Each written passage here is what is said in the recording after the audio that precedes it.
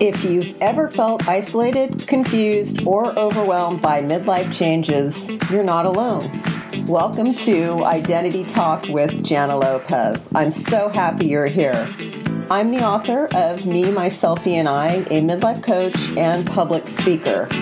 My mission is to create deeper conversations with dynamic people from all walks of life about how midlife's completely shifted who they thought they were and ultimately how they've come to see themselves again. When it comes to navigating the funky junk of midlife identity loss and the unnamed grief that goes along with it, it's time for straight talk.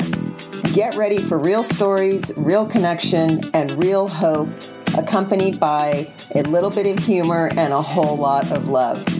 You're now part of Identity Talk with Jana Lopez.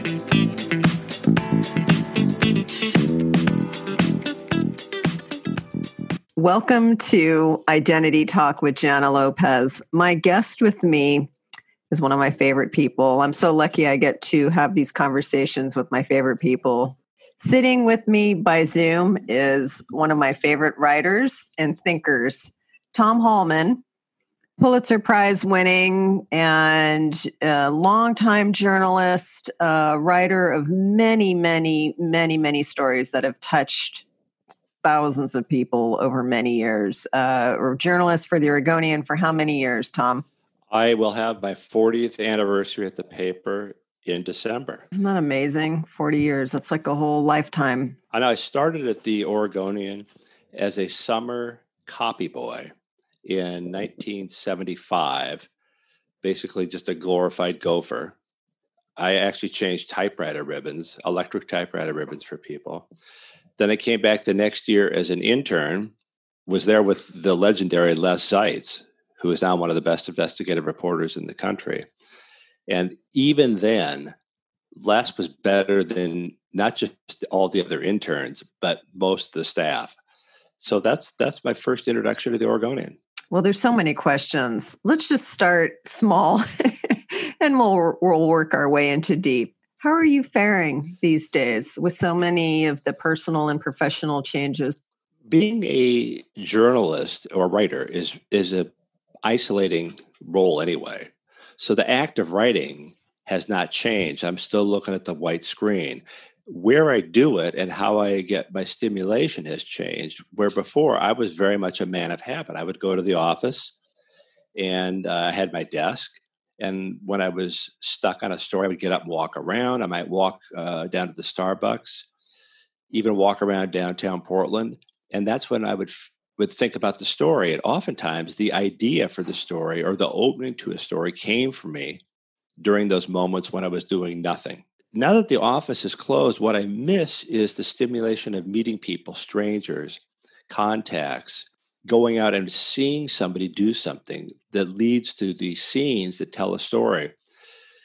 I have been working at home for 6 weeks, and I've only gone out on one story, and that was last week when I went to see the principal at Grant High School meet graduating seniors. But that's the first time, and I watched her in the parking lot, and the things I took for granted, a little bit of dialogue, what she was doing, that's the first time I've used that. Everything else has been on the phone, which is very different. In a sense, this feels like being a foreign correspondent because all my communication with my editor is I send the story in, she sends it back with questions. It's the way it worked with my books and all my national magazine articles. I've never met any of those people, but this is very different in daily journalism where it is very much more collaborative experience.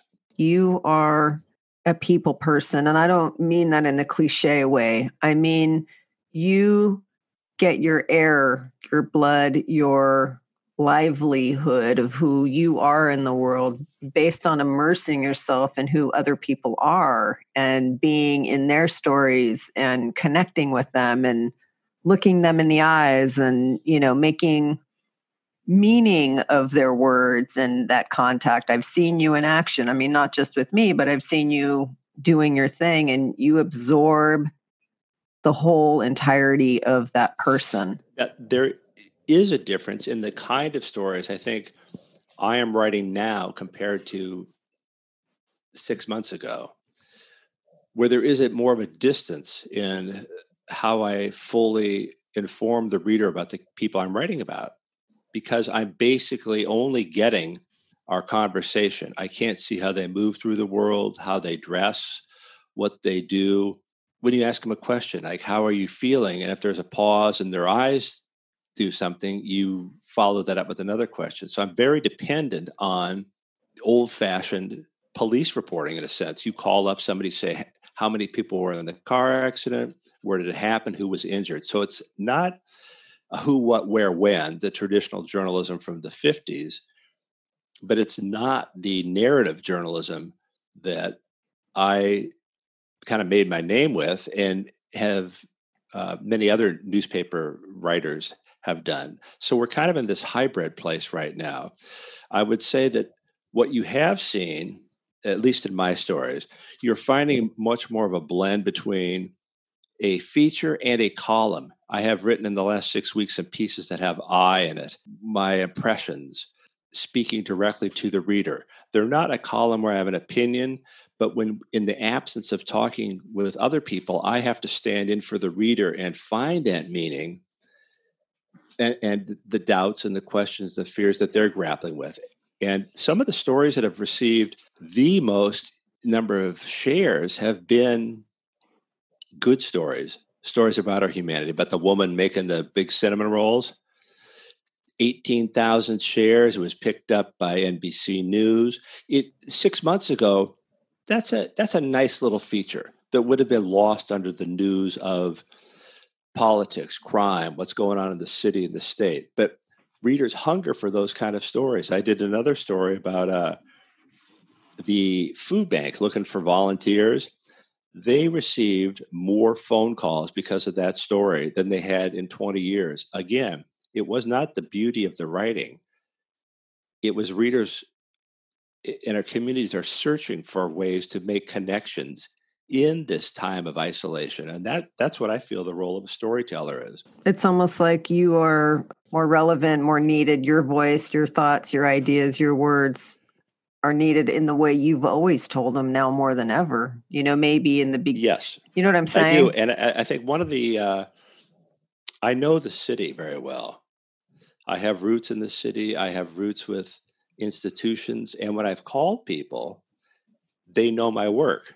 Oh, I'll talk to you. I've read your stories, or I've heard about you. And so I'm not necessarily going in cold. Now, I'm not talking about news stories covering what Kate Brown is doing at the city hall. We have great reporters covering that. But these human interest stories where the people I talk to have never really talked to a reporter, going in, they kind of know me already. Funny, and I don't even consider you a reporter. I would consider you a storyteller. I would say the same thing. I mean, I'm wondering how it affects you in your process. You alluded to it a little bit by saying the types of ways you try to get to the heart of the story are making meaning and nuance through your own interpretation of things without having been near people. But is it like a flower that has less water and has to get resilient? Because you're such a deep thinker and a deep feeler that emotionally on some level, this has to be messing with your compass of interpretation of the world. Absolutely. My role in the past 40 years have been going to places of pain. I've watched babies die. I've covered homicides. I went down to the big earthquake in California. I covered the kids who died on Mount Hood, and then I left. I was not part of it. I am now part of this. Everybody listening to you is part of this. You cannot escape what the pandemic means financially, emotionally. You wonder about the future and you reevaluate your past. That's different than going up to Mount Hood, feeling what those people were going through, but not really understanding because you can't. And that's a fake thing to say, oh, I know what you're going through. And then moving on. We're in the middle of a movie. I don't know what's happening. So as a storyteller, I'm grappling with that too as I sort out my own story, as everybody is out there. I'll give you an example of something, how people are finding community.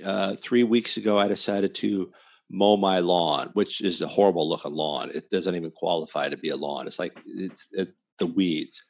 But when I mowed it, a neighbor across the street mowed her lawn, and then I mowed my neighbor's lawn, and she mowed the lawn of a person who works as a nurse across the street, all unspoken. Nobody told us to do that.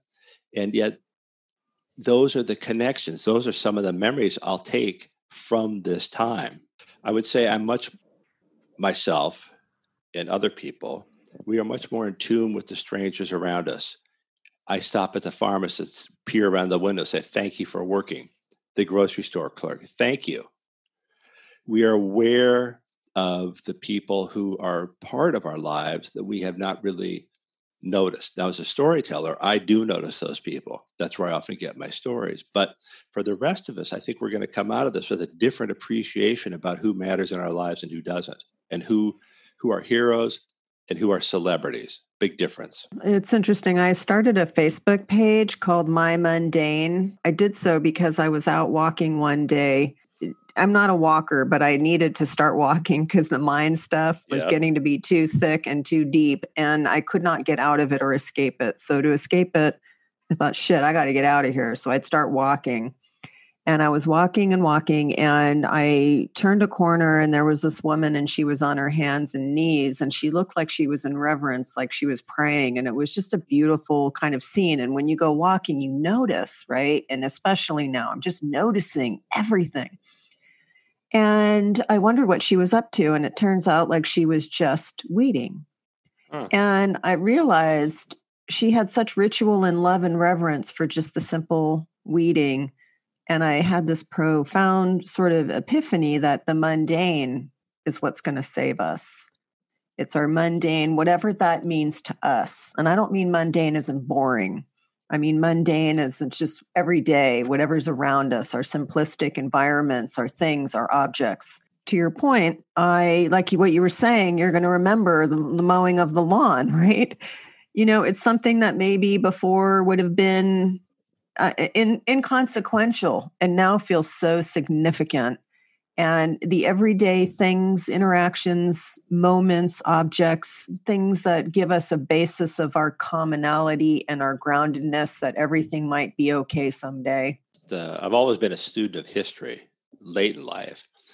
But in the past month, I have read a book based on Winston Churchill's 100 Days, when he became prime minister during the war, and the loss of life and the bombing over London. We have not experienced anything in our country in our lifetimes like this. The danger, I think, is we become suspicious of people. When I've gone walking, I see people coming that are running, no mask.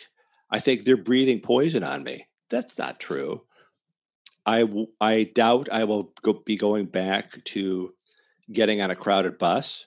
So it's going to change how we view other people. And I know I'm perceived as the other when I'm walking, just the way I perceive other people as the other. And so I've taken it upon myself when I come upon a stranger to wave or say hello, because we are very suspicious of each other, because we don't know who's got it.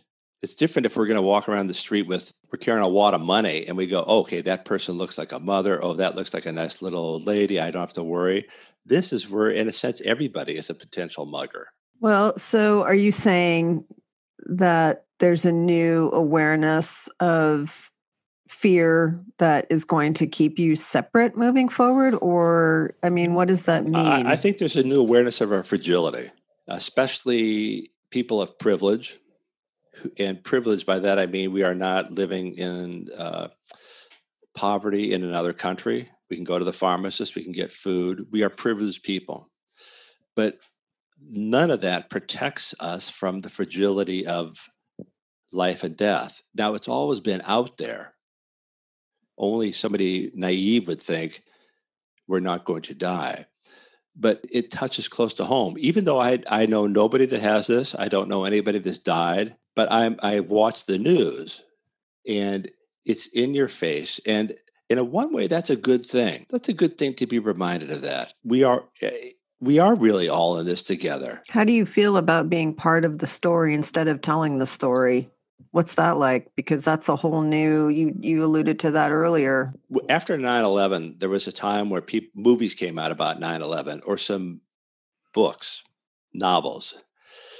That affected our country, but was very centered in New York City. This is going to change how we view pop culture, how we view people who we give us messages. It raises fundamental questions. What is religion? What is faith? Do we need it? What is science? Everybody right now is an expert epidemiologist. When I came and spelled the damn word, we're being introduced to a new and mysterious world. At the same time, we're dealing with another mysterious world. What is the economy? If you have a job, you get your check. Well, that's the economy. If you, and I do know people who've been laid off, who've been furloughed, that's a new reality. What does that mean? And I think one of the big fears is who's in control of this? Who's in control of your little restaurant?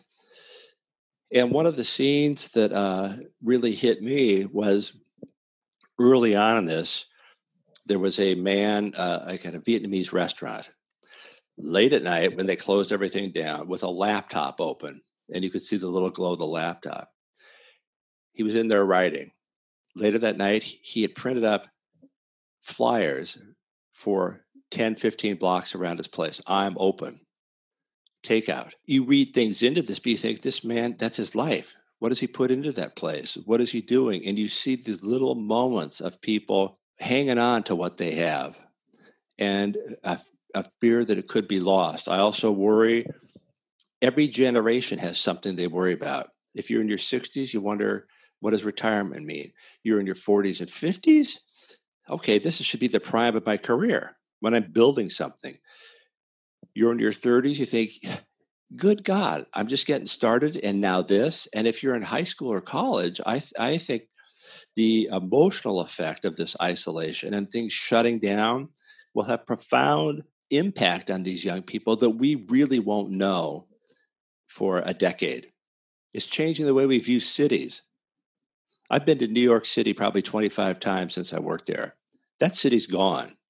Now, something might come back, but it'll never be the way it was. I used to love getting on the subway. I'd wash my hand when I got to the restaurant, but it's just different. And we have to adapt to that difference. And as humans, we do adapt, but there's no roadmap for this one. What your life would be post journalism career and retirement, because you have put so much into this identity of being the storyteller and what meant things to you over each decade, what the milestones were of accomplishment and how you identified with yourself through all those milestones. And now, just put the pandemic aside because we could talk about that forever, right? We don't know. But interestingly, I mean, you and I have had conversations about what is this going to mean when you go into your next incarnation. So whether it gets hastened or not, you're still trying to unravel this notion of who you're going to be without what you do. And what does that look like? And the fear and the challenge and the possibility too. I think it's all of those things. So how do you imagine that generally and not because of the pandemic? I would say because I evolved from a police reporter to a feature writer to a storyteller, storytelling is not based on an institution any more than a musician needs a band to be a musician. I would say that we find myself turning inward for stories. I like this idea of trying some fiction.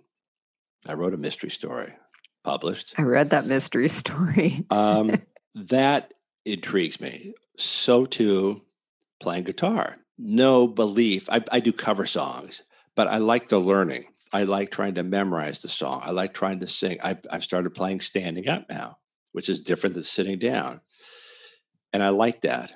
So me going forward, I'm always going to be fueled by something creative, but it's going to be creative on how I see the world and how I find ways to interpret what I see through either words or playing music or listening to music. In the last 2 months, I've found myself fascinated with classical music, and I love it. So going forward, storytellers are different than a doctor. I know a doctor who retired. He's never going to do anything about medicine again. That was his job, and he was good at it. Storyteller is different. It's how you're wired. Same way with an artist. It's not the kind of death that I think an athlete faces when they, in their mind, I used to play tennis in college. My mind still thinks I could go play tennis. I couldn't move. People that have careers based on either a title, I'm CEO, or their body face a different kind of death than somebody who has something within them. That's why the happiest elderly people, and it's 65 almost, I'm considered, as Cuomo says, I'm in that population now. You find that they transition into finding something that's fulfilling that has nothing to do with making money or prestige. They just like doing it. That's why you find a doctor who decides to be a carpenter, make furniture. It's not going to be Ethan Allen or somebody who does gardening. I know a guy who was a former medical examiner. He really got into model trains because he said, I can control that world. I spend all my time in a world I can't. So if you don't have that other thing, the future could be scary. But that has nothing to do with the pandemic. That's all the time. We've been going through that forever. With all the changes, whatever, with the pandemic and just time and place and whatever, here we are. You had talked about performing in front of people and playing music. And I know you actually fulfilled that once or twice before all this hit. Are you going to feel a little more inclined to get out there and do that? Like, so the expression that was there, you were sort of letting it germinate and keeping it to yourself and ruminating on it. And how does everything that's changed affect your willingness to put yourself out there in a new way? Still the same. I like it. I like feeling fear. I mean, there might not be a venue to do it, but I don't feel like, oh my God, we're all going to die. I better go do that thing I wish I had done. I like doing it. Tom Holman in his Zoom room. Yeah. No, I like the feeling of trying something where I don't know my way in that world. And that can be martial arts. It can be riding a motorcycle. It can be the music. It can be anything, because those new experiences are what remind you about living. And I don't want to be some old guy sitting on a sofa gaining weight and talking up the good old days. It just, that's not what living's all about. What's something that you want to try that you haven't yet tried? Play in a jam band where there's a drummer, the guitarist, bass player, singer, and you put your name in and they call you up. They go, okay, let's welcome so-and-so. And I will be terrified. And they'll say, okay, what do you want to do? Or I'll say, or they say, this is what we're going to do. And I will be fumbling, and I won't know what I'm doing. Playing in your bedroom and practicing is going to be one hell of a lot different than real, but that's exhilarating. It's like, I want to do that. That's definitely something I want to do. You want to be on the edge of that Butterflyville. I don't know what to call it. It's like the edge of non-reason. It's going down a ski slope, and it's like, okay, here you go. What are you going to do? When I rode my motorcycle to Sturgis, South Dakota and back, and I rode 750 miles one day, and it was raining, lightning, and wind. And it's like, what are you going to pull over? You got to keep going. And when you keep going, you go, okay, it's raining, you're cold. You just keep going. And when you get off, you go, I did it. And that's what that jam band would be like. That sounds pretty cool. And of course, you wouldn't let me know you were doing it. No.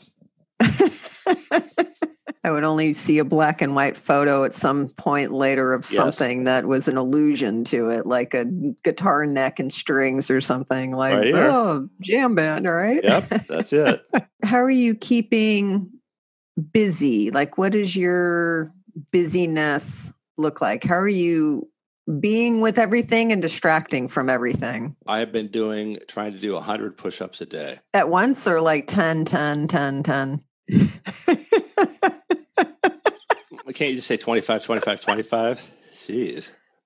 I would say that, and when it first started, I really did find ways to soothe the soul. The Maryberry Pie, I was eating root beer floats, those kind of things. And we all have that thing that works for us. And then I just thought, that's not right. I mean, I don't want to put on a pair of pants when this is over and go, what the hell is that about? So I have changed the way I'm eating and try to do something every day, balances out work or creative. I watch the Waltons now every day at noon. I love the show. In the morning, the old classic TV shows are great. Andy Griffith, Gomer Pyle. We make fun of those, but they are like having a good drink. They calm our soul, and it takes us back to a time when things were easy. Clearly fake. To be very much addicted to Law and Order, SVU, not so much anymore. I don't want an hour about somebody getting killed and solving the crime. There's too much of that around us, even though I don't know anybody that's been impacted, but it's too real. I've also liked watching 90 Day Fiance, things like that. A Wall Street Journal had a story out yesterday. That is the highest rated show among women, and men are watching it too now. I don't know what to say about that. It's almost embarrassing, but I get it. I mean, I don't want to be judging it or anything. People have asked me if I watched Tiger King. I'm like, no fucking way I'm going to watch that. I don't even know what it's about. No way. And you know what? For everybody out there who's listening, who watches it, there is no judgment. I am a TV snob because I'm very sensitive. Things stick to me. So it's not a matter of like, I'm better than you. It's just, I know me. So if you want to watch that, but there's no way. I don't need to see the dredges of humanity. We're living it. I don't want to go there. I agree. But I like the idea of going back. I am going back to my TV. I'm watching, but I'm not going that far back. I've been watching Ally McBeal.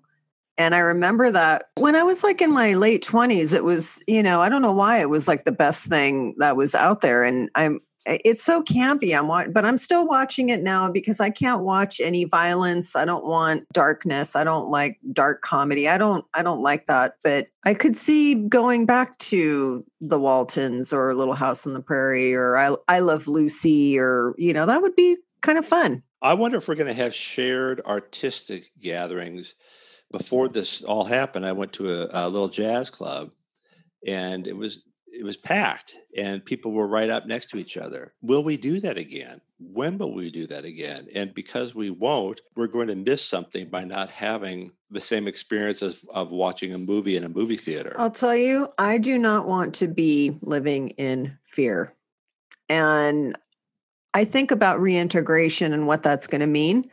And connecting with people and just humanity and going to a restaurant, taking walks with people. I understand not, about me being responsible and not giving it to somebody else. But at the end of the day, I would never intentionally go about my life and thinking I want to give it to somebody or not give it to somebody. But there's a mental health component, I think, to what's happening, a humanity component that reintegration and connection and all of that needs to start happening in some way that's safe and sane. We can't go on like this. Yeah, there was a story in today's paper. It talked about traffic is starting to pick up again on the roads, and it was empty. So I think things slowly are starting to not get back to normal, but get back to something more normal. What's that going to look like for you? How are you going to know? How are you going to know when it's time to just come back amongst us or the world or your community?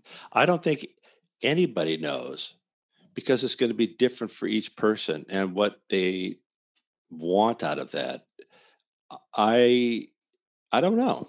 I think I'll know when all the little stores are open again. Mm-hmm. We'll know when it's time, and everybody's timetable is going to be different than everybody else's. And I don't think you can ever tell somebody, "Oh, you're panicking," or you're too aggressive. It's just whatever works for that person is right. It's interesting. With 9/11, we did have some form of unification, I think, even though it was New York centric and America centric, and it wasn't global like this. We didn't see the suffering of people all over the world. It feels like even in a thing that could keep us completely united, because we're all experiencing, even this has division. And I don't want to go down a political road. having a conversation about the politics of it, but division within division. And I feel like what you said, it's going to be up to each individual. How do we come to accept each other with something like this and have some kindness? I mean, geez, I with my mundane page, I tell you the one thing I love about it, and I have gotten comments on, is that it is such a breath of fresh air amongst all the division. People love it. And I know there's people on that page that do not believe what I believe and have differing views. And yet we can connect because somebody's showing me their beautiful irises in their garden. It's felt good. I think going forward, there will be mistakes. Some people will be too cautious. Some will be too aggressive. And the danger is punishing those who are on the other side. Right. If some small town in the Midwest decides to reopen, the cases spike, are we going to say, oh, it serves you right? Right. If other places don't reopen and 10 of their businesses go away, are we going to say, oh, see what happens when you're too cautious? So we have our individual choices and we have our neighborhood choices, our city choices, our state and our country. And each one has a competing interest because we can't all stay home. That's not going to work. And we all can't just go out there and live it up like we did 4 months ago. There's got to be some kind of balance and I think adjustment and recalibration as we move forward. So I don't know. I don't either. We don't have crystal balls. That's for sure. Like even something as simple as getting in an elevator. It used to be when you would see somebody walking towards the lobby, you would open the door and hold it for them. Are you going to do that now? I don't know. If the elevator has 5 people in it, are you going to say, I'll take the next one? I was kind of a button pusher anyway. I was, Yeah, I mean, or if people are coughing on a bus or if people are sitting too close in a restaurant, I don't know. And nobody knows because you have the science people who can deal with data, and that does lend itself to a certain degree of certainty. Oh, they can prove this, but who knows what? I mean, they were talking about New York, like I forget how many people were going to die. Well, that didn't happen. Was it the social distancing work? But as we reopen, what happens when emotion collides with data? And you've seen it. I saw something in the paper about United Airlines flight, which is packed with people. It's back to the way it was. So I don't know how we moderate that. And that's going to take, when 9/11 happened, you had some people who served as an example to go to New York. New York was the scary part in getting on a plane. But once you got there, you could walk around. But this is different. You could go to your local 7-Eleven and feel endangered. That's the big difference here. There's no place that's unsafe and there's no place that's totally safe. They're kind of all mixed up together. So I want to switch gears. You had written something a while ago about your experience of going to the library and what that meant to you. And it was so deep and touching. And when I was in high school? Yes. Oh. So I want to, because this is kind of where some of the pieces of your puzzle started to crystallize. And there's a picture of you as a boy in the window. Yes. With the book. Yeah. And this in one paragraph, I can sum up that time.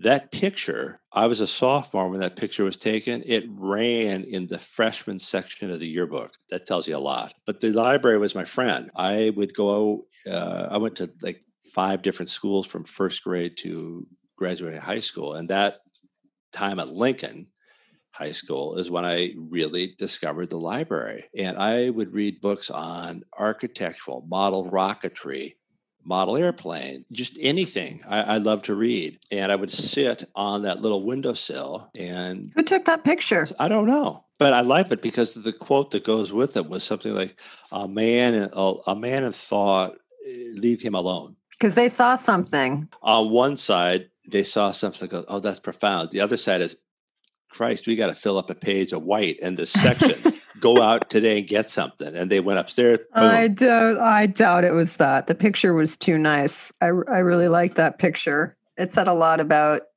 the you that I've come to know. Yes, absolutely. Not the you that probably you put out there when you're going around and the people if you look at the world as a book and people as characters in a book, I look at them and see how they move. And it's nonfiction, but I see patterns and they intrigue me. why people do things they do and what they think about. And that is like reading. It's like opening a good book and you go, oh, Do you? I still see that you when I look at that when I've seen that picture. Do you see that you? well, that's the wavy hair stage when I wanted to keep my hair straight. So part of that is not me, but the other part, yeah, I don't think we really change our core personality because those core personalities are shaped by good things and bad things and loneliness or whatever it is. And you can't escape some of those, but if you embrace some of those, they really become your strength. Instead of being a That's weakness, hard to do.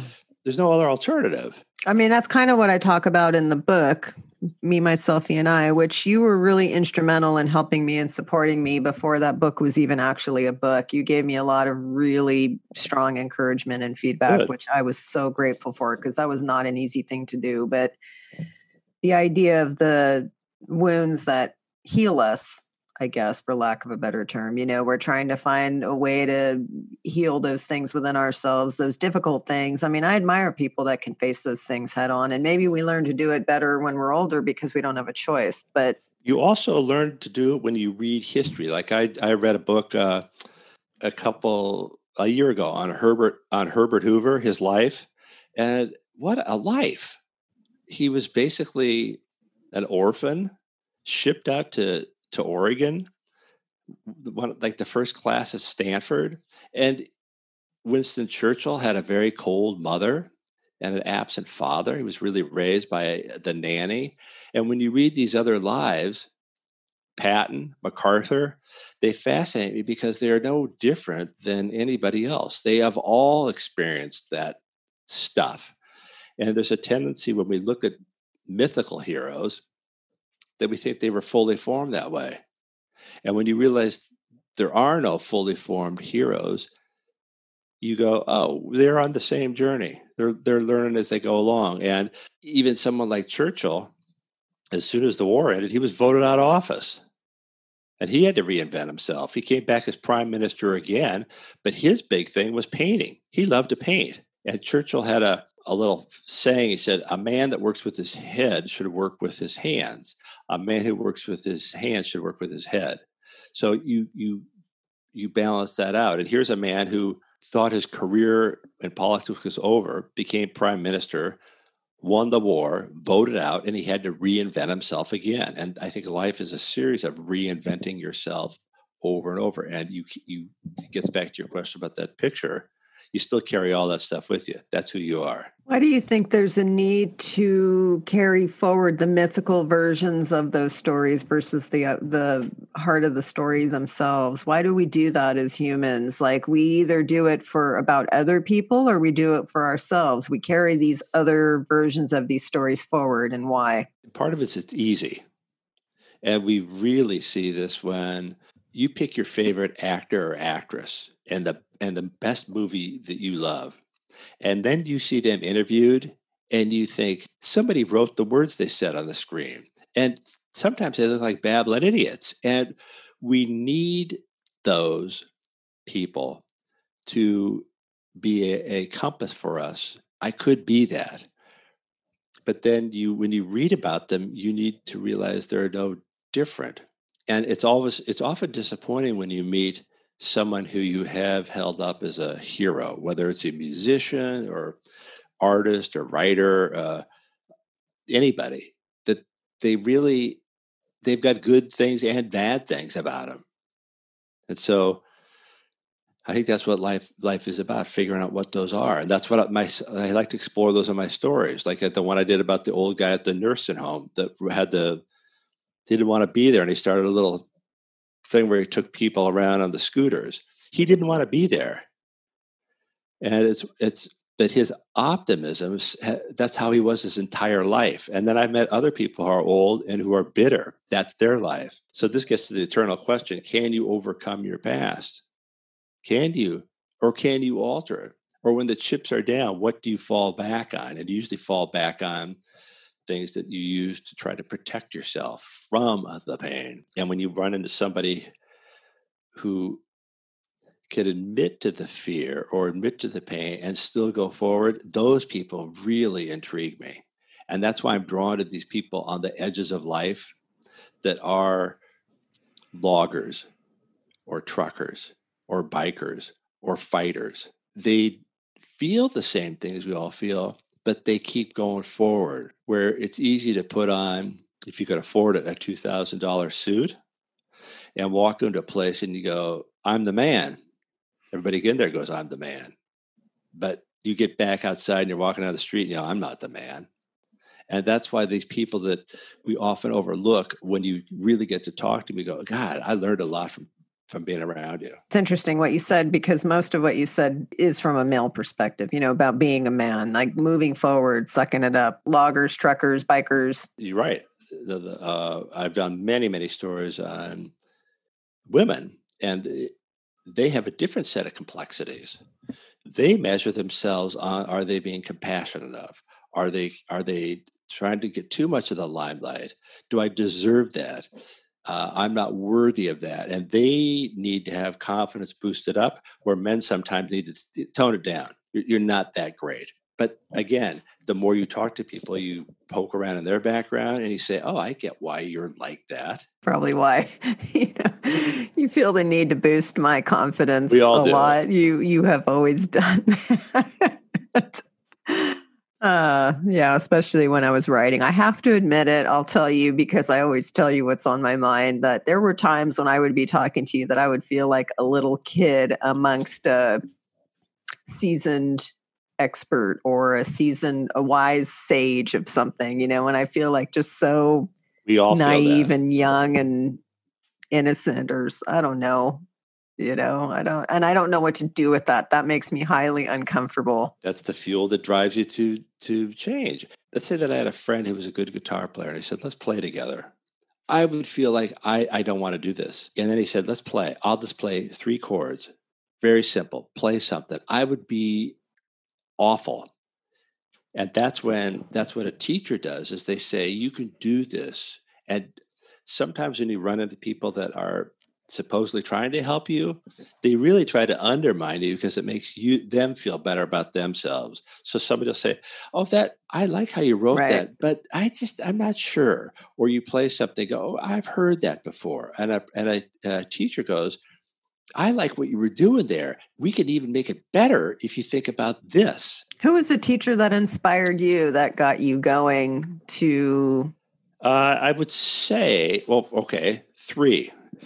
In 6th grade, we had a teacher who had us, as part of our field trips, would take us. We went to a college. I remember going to Linfield College in Oregon State. And then he had you had a partner, and you had to go pick a business in town, call that business up, and go interview them. And I went to Mossler Safe Company that made safes. And he's 6th grader. So he showed us the get out there. I had a teacher in 7th, 8th grade, oral written communication. And I wrote a little play based on McHale's Navy. And I wrote all the dialogue and the stuff and the love of reading. In high school, did that, except in a reverse way. If I was interested in something, I could get a good grade. If I wasn't, I would not.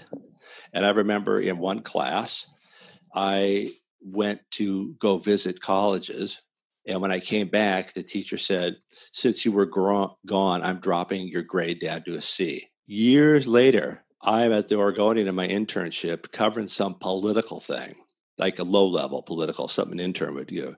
And there was that teacher. And she said, oh, how are you doing? I said, I never got much out of high school. I walked away. In college, there were teachers. There was one teacher in political science who said, when I give a test, everything is open. Footnotes, whatever. And I don't give many A's. And I go, okay, I'm going to go to the chat. I got an A. And then a journalism professor who was a great teacher, and he realized he could look inside somebody and go, I see what they could be. I went to college at a time when it was all about investigative reporting, half-baked stuff. But my really 2 big stories that are ultimately, they foreshadowed the kind of things I write now. When Jimmy Carter was running for president, his thing was to go pick a home out and go stay in somebody's home to see how the average person lived. So I took a bus to get home one Christmas from Des Moines, Iowa to Portland. I rode the bus and I wrote about it. And I wrote about what's it like pulling the place at 2 a.m. and who sits next to you. And that's kind of my type of story now. And the other one, this is really my kind of story. I heard about a guy who lived in Dubuque, Iowa, who was going blind and he collected light bulbs. And so I went to see him. And if I'm doing that story now, it's a whole about light and darkness. But he was kind of the odd guy in town. Everybody knew him. And I did a profile on him. And first off, I got him to talk to me. And I treated him with respect, not some kind of nut. So if that teacher recognized that, then the teachers in the career are often people that I've written about. When I started on the police beat, they did not like reporters at all. And I remember when I first came down for something, the one guy said, "Who the fuck wears a pink shirt?" Well, that was me. And I came back. I'd ask a question. They go, "When did you fall off a turnip truck?" I came back. And I would have to go out and talk to cops at crime scenes and they taught me about how to blend in, how to get people to talk. Later in life, in the narrative stuff, it's these people, I get to ask these questions about how do you deal with this tragedy? What's it like? And they are all my teachers now, which keeps storytelling fresh. I've never written the same story. They have the same kind of themes maybe, but each one's a little different. Is there a story that you carry forward always? Yeah, it's about dancing school. I wrote a story. Okay, well, when I was a kid, I went to this ballroom dance class. And it's been going on like 100 some years now. So kids who went to West Side, 7th and 8th graders, they were in middle schools back then. You go to dancing school, and the boys would wear white gloves and a little blazer and tie, and the girls would get dressed up, and you learned how to dance. The girl that was in math class was all of a sudden like the girl. It was just different. So I was at something, and this lady said, "Oh, my son goes to that." So I decided, I'd like to do a feature story on that. So I went back, and what I noticed was that these girls that were so intimidating were just little girls. And so I wrote a story, not about dancing school. I wrote a story about what it means to be 12. And that's my favorite story because I was able to write with wisdom. No 12-year-old knows what it means to be 12, but an adult does. I saw things that showed that. A girl who holds her father's hand afterwards. A 12-year-old girl will do that. 18-year-old girl won't. A boy will take his tie off to whip his friends. And then said, "Yeah, this girl said she liked me." And in the ending of the story, I wrote, because it's true, that age is a time of knowing everything and knowing nothing. It's the time before the heartaches and the reality of life. And it's pure 12. And I really love that story because each person I talked to revealed some element of being 12. And it was a little thing of beauty that when you read it, you remember your 12-year-old. I think that's the perfect place to wind this down. If we can hold on to 12 in the innocence of 12. Absolutely. Well, thanks for having me do this. Yeah, it's been a pleasure. We've talked about this for a while, and I always appreciate your thoughts and your insight and your wisdom. Give a plug for my book, Dispatches from 1320, available on Amazon. Amazon.com, Tom Hallman. You'll see the books. And Dispatches from 1320 is a collection of work I wrote at the old Oregonian building. And the story about the dancing school is in that book. You are an inspiration, an amazing storyteller, one of my favorite thinkers, and I appreciate you. Great. Well, you have a good day. Thanks. My sincere thanks to you, my guest, Mr. Tom Hallman.